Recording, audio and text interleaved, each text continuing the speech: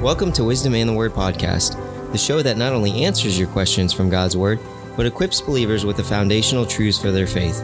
We're excited that you've taken time to join us and hope that today's content is valuable to you.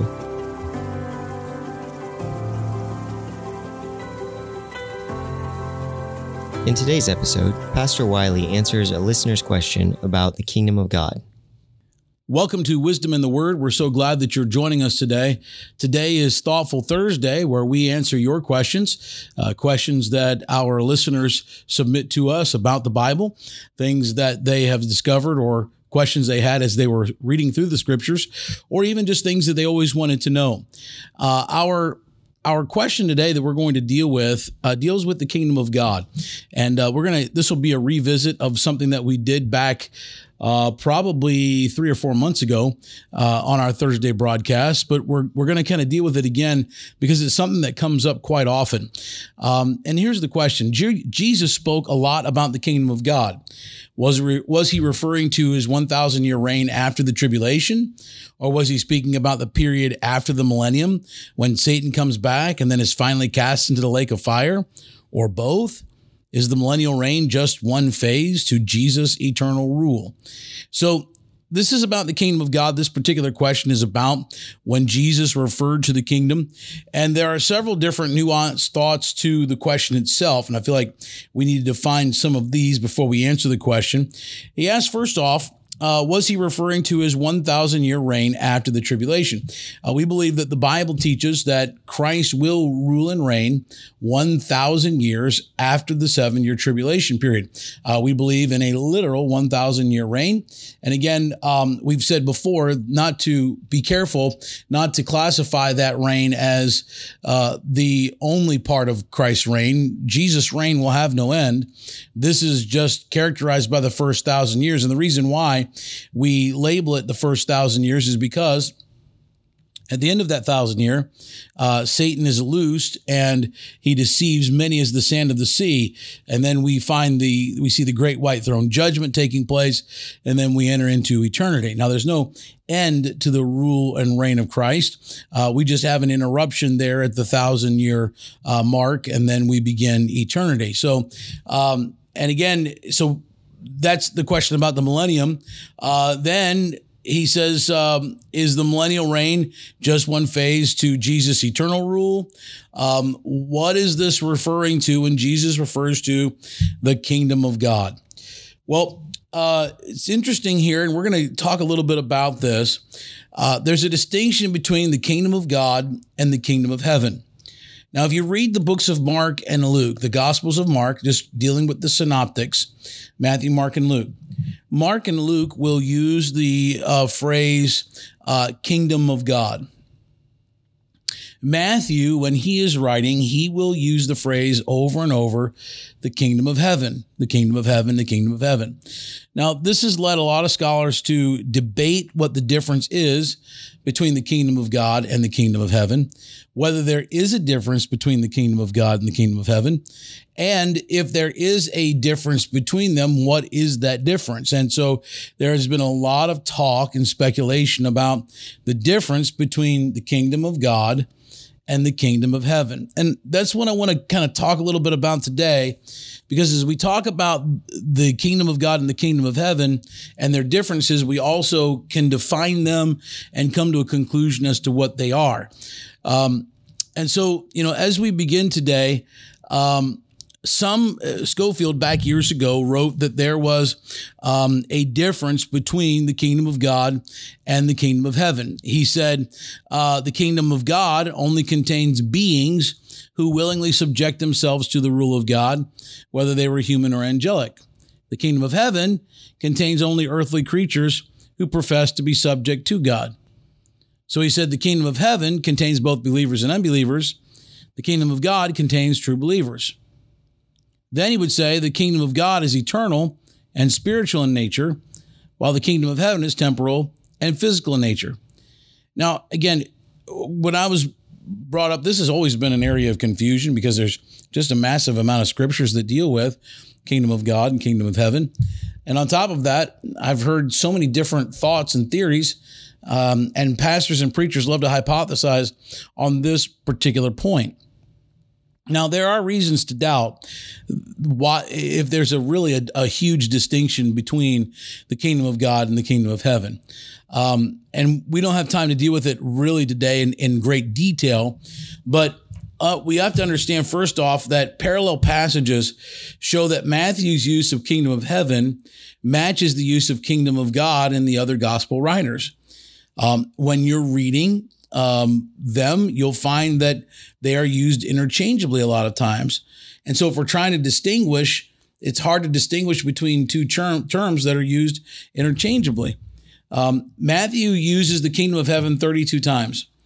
12 of those are within narratives, which are recorded in either Mark or Luke, sometimes both.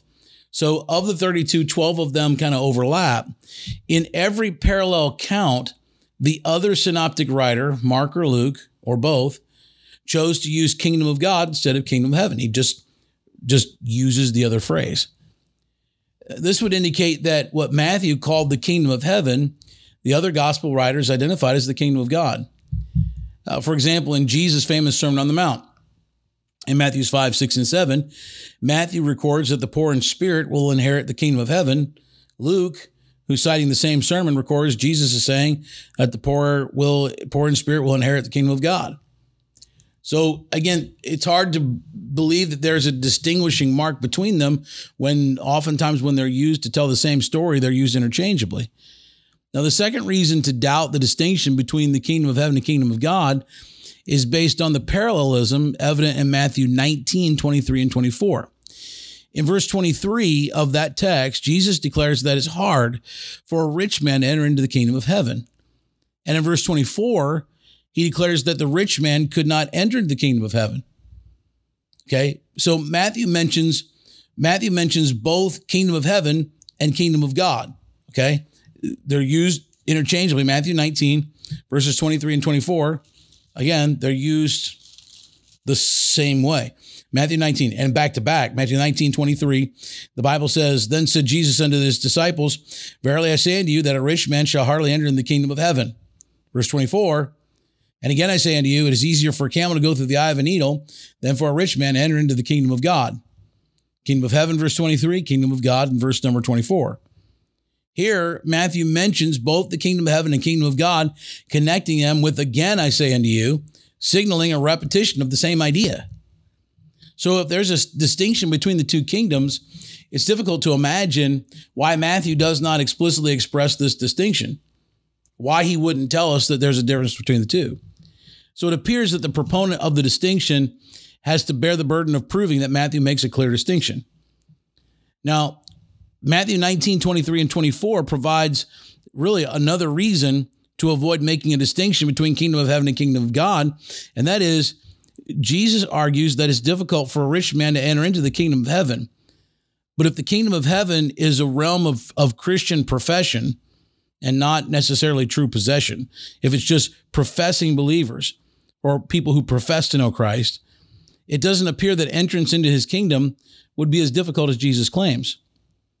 Further, Jesus in Matthew 7:21 maintains that not everyone who says to me, Lord, Lord, will enter into the kingdom of heaven, but he who does the will of my Father, which is in heaven, will enter in. So saying, Lord, Lord, without a submissive heart attitude appears to be the very definition of the mere profession. And so it's hard to believe that there's a distinction here when there really is no specific distinction, especially when the terms are used interchangeably. Now, as we think about this thought of the kingdom, when we think about the distinction that's really being made in the Gospel of Matthew is a distinction between heaven and earth. And this is what I think we often miss and what we need to see. When we talk about Matthew, we talk about the distinction between heaven and earth is a fact in Scripture. Later revelation would confirm that the heavens are the abode of God, while the earth is the abode of man. So the kings of the earth battle against the God of heaven, and all of these Old Testament themes were evident to Matthew and his audience.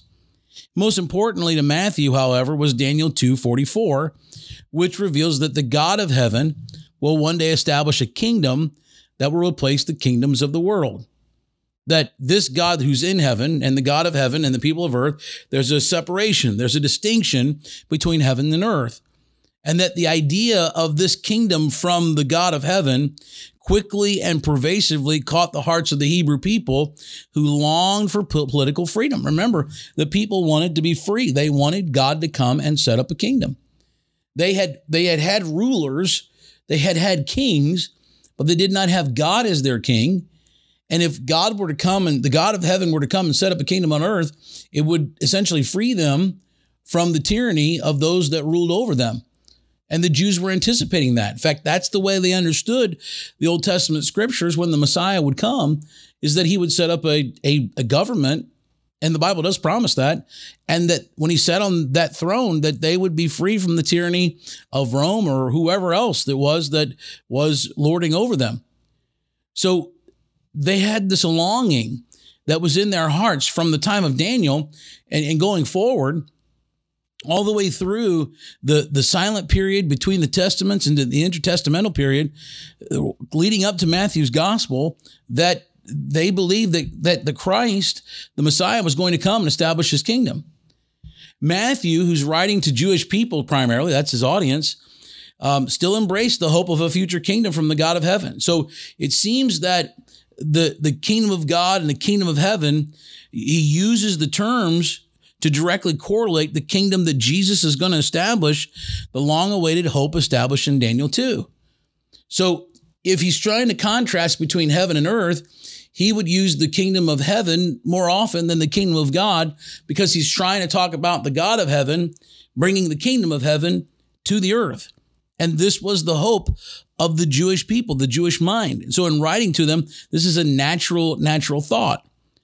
So it seems that when you're talking about the kingdom, if we were to talk about it in specific terms, I think we would say, what is the kingdom? We would say, first off, there is coming a literal physical kingdom.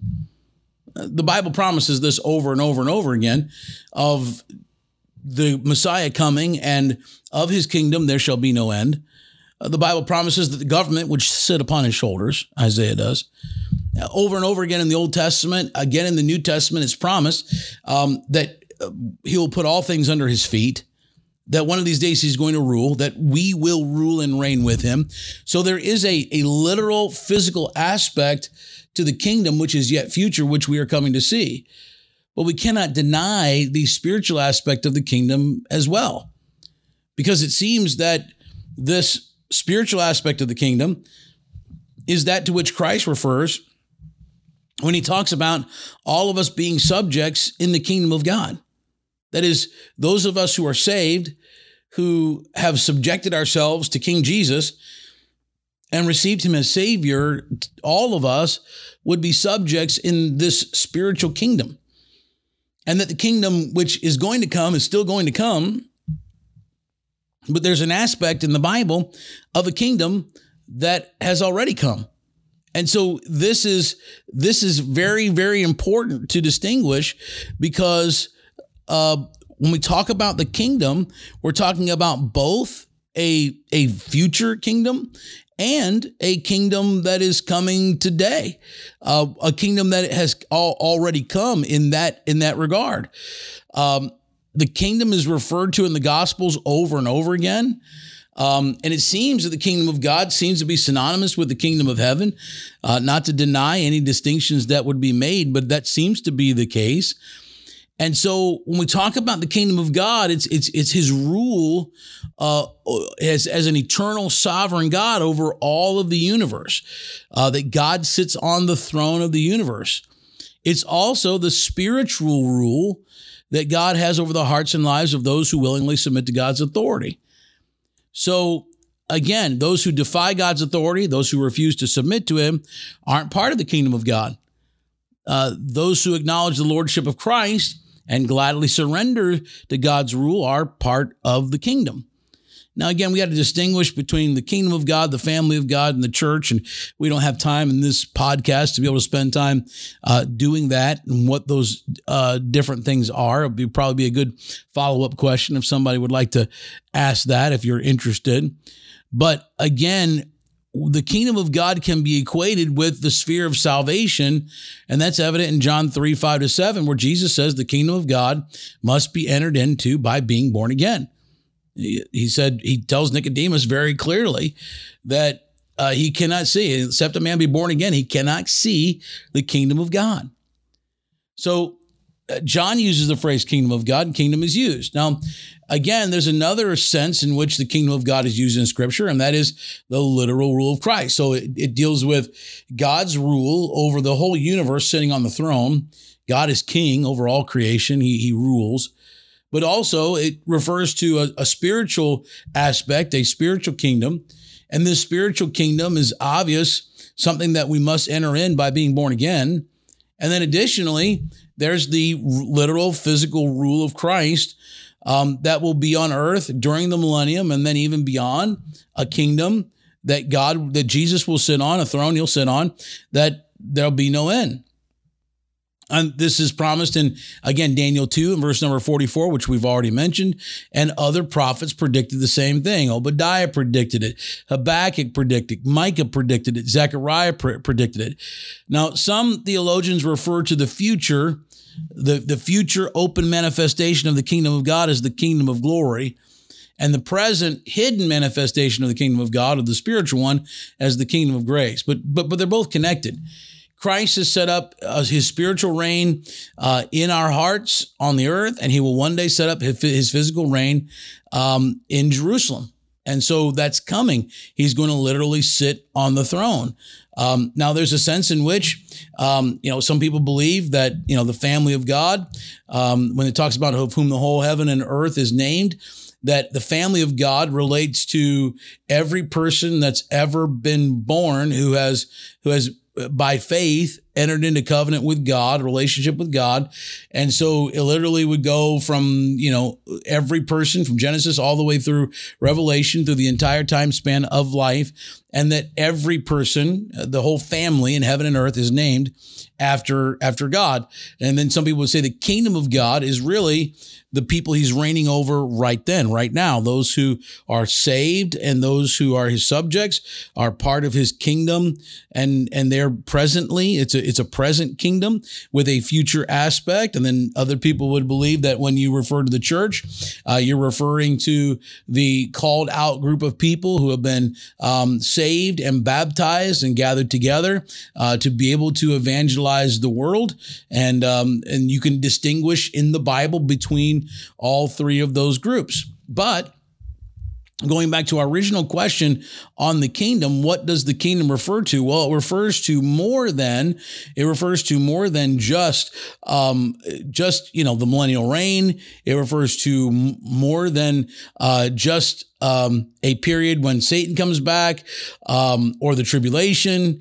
It refers to much more than that. It's not just the physical reign of Christ. There's definitely a spiritual aspect to it. Now, again, remember Matthew's trying to distinguish between the kingdom of heaven and between the kingdom of heaven and the God of heaven bringing here to his earth, because those things were seen separate. He was going to bring his kingdom here to earth, and he really was trying to leave the people with hope, to let them know that what God had promised, even though it wasn't going to happen right now, what God had promised is still going to take place. He's trying to, again, he's trying to bring all these concepts together from the very beginning of Matthew's gospel. Matthew notes that Jesus is the king in opposition to Herod, who is an earthly king. And so he is over him. And we see, him even being threatened in the gospel of Matthew, his reign being threatened there from the very beginning. So it seems like that Matthew is trying to assure his readers that those who embrace Jesus were on the side of God in heaven, who would eventually establish his future throne here on earth. And also that he's reassuring Daniel's listeners that God's plan is still functioning, despite the historical context in Babylon of when Daniel wrote Daniel chapter number 2, verse 44, that Matthew's kingdom of heaven assures his reader that God's plan is still moving forward despite the historical context of Rome. That is, I know we're talking about Rome versus Babylon, but again, even though Rome is still reigning, God is still on the throne, and he's still moving towards this real, literal kingdom aspect. So there is both a physical aspect and a spiritual aspect to the kingdom of God. In fact, very soon here in our messages in our church, we're going to begin studying the Sermon on the Mount, Matthew 5, 6, and 7.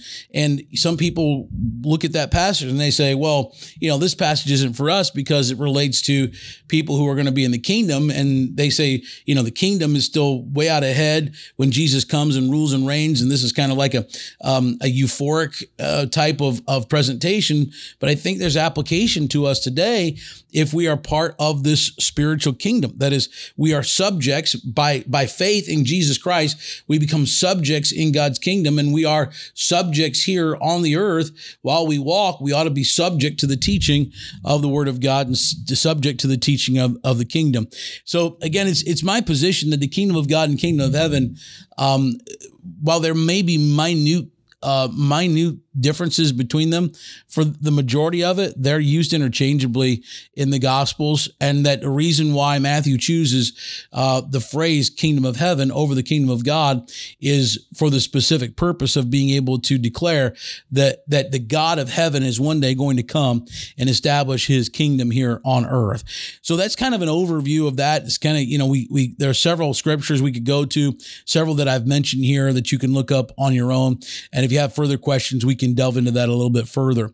Now, the next question that I have here that we're going to cover next week is about the Sabbath. And basically, we believe that rest is biblical, and the concept of 1/7 of our life to be a period of dedicated rest is wise.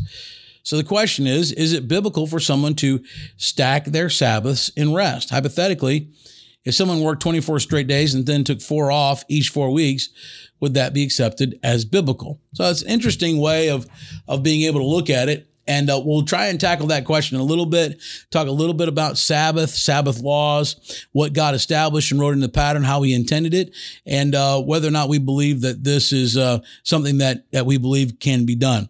So again, if you have any further questions, we want to encourage you to send them to us. You can email them to us. You can text them to us. Just make sure to get them in some way. We've got about 4 questions left here from your own Bible study. And so if there's something that you always wanted to know or something you come across, we'd be glad to get that on our list and tackle it as we go through. We hope you've enjoyed today's broadcast. We hope this has been helpful to you and encouraging to you. We look forward to seeing you next time as we gather together on Wisdom and the Word. Have a great rest of your day. God bless. Thank you for listening to today's episode of Wisdom and the Word podcast.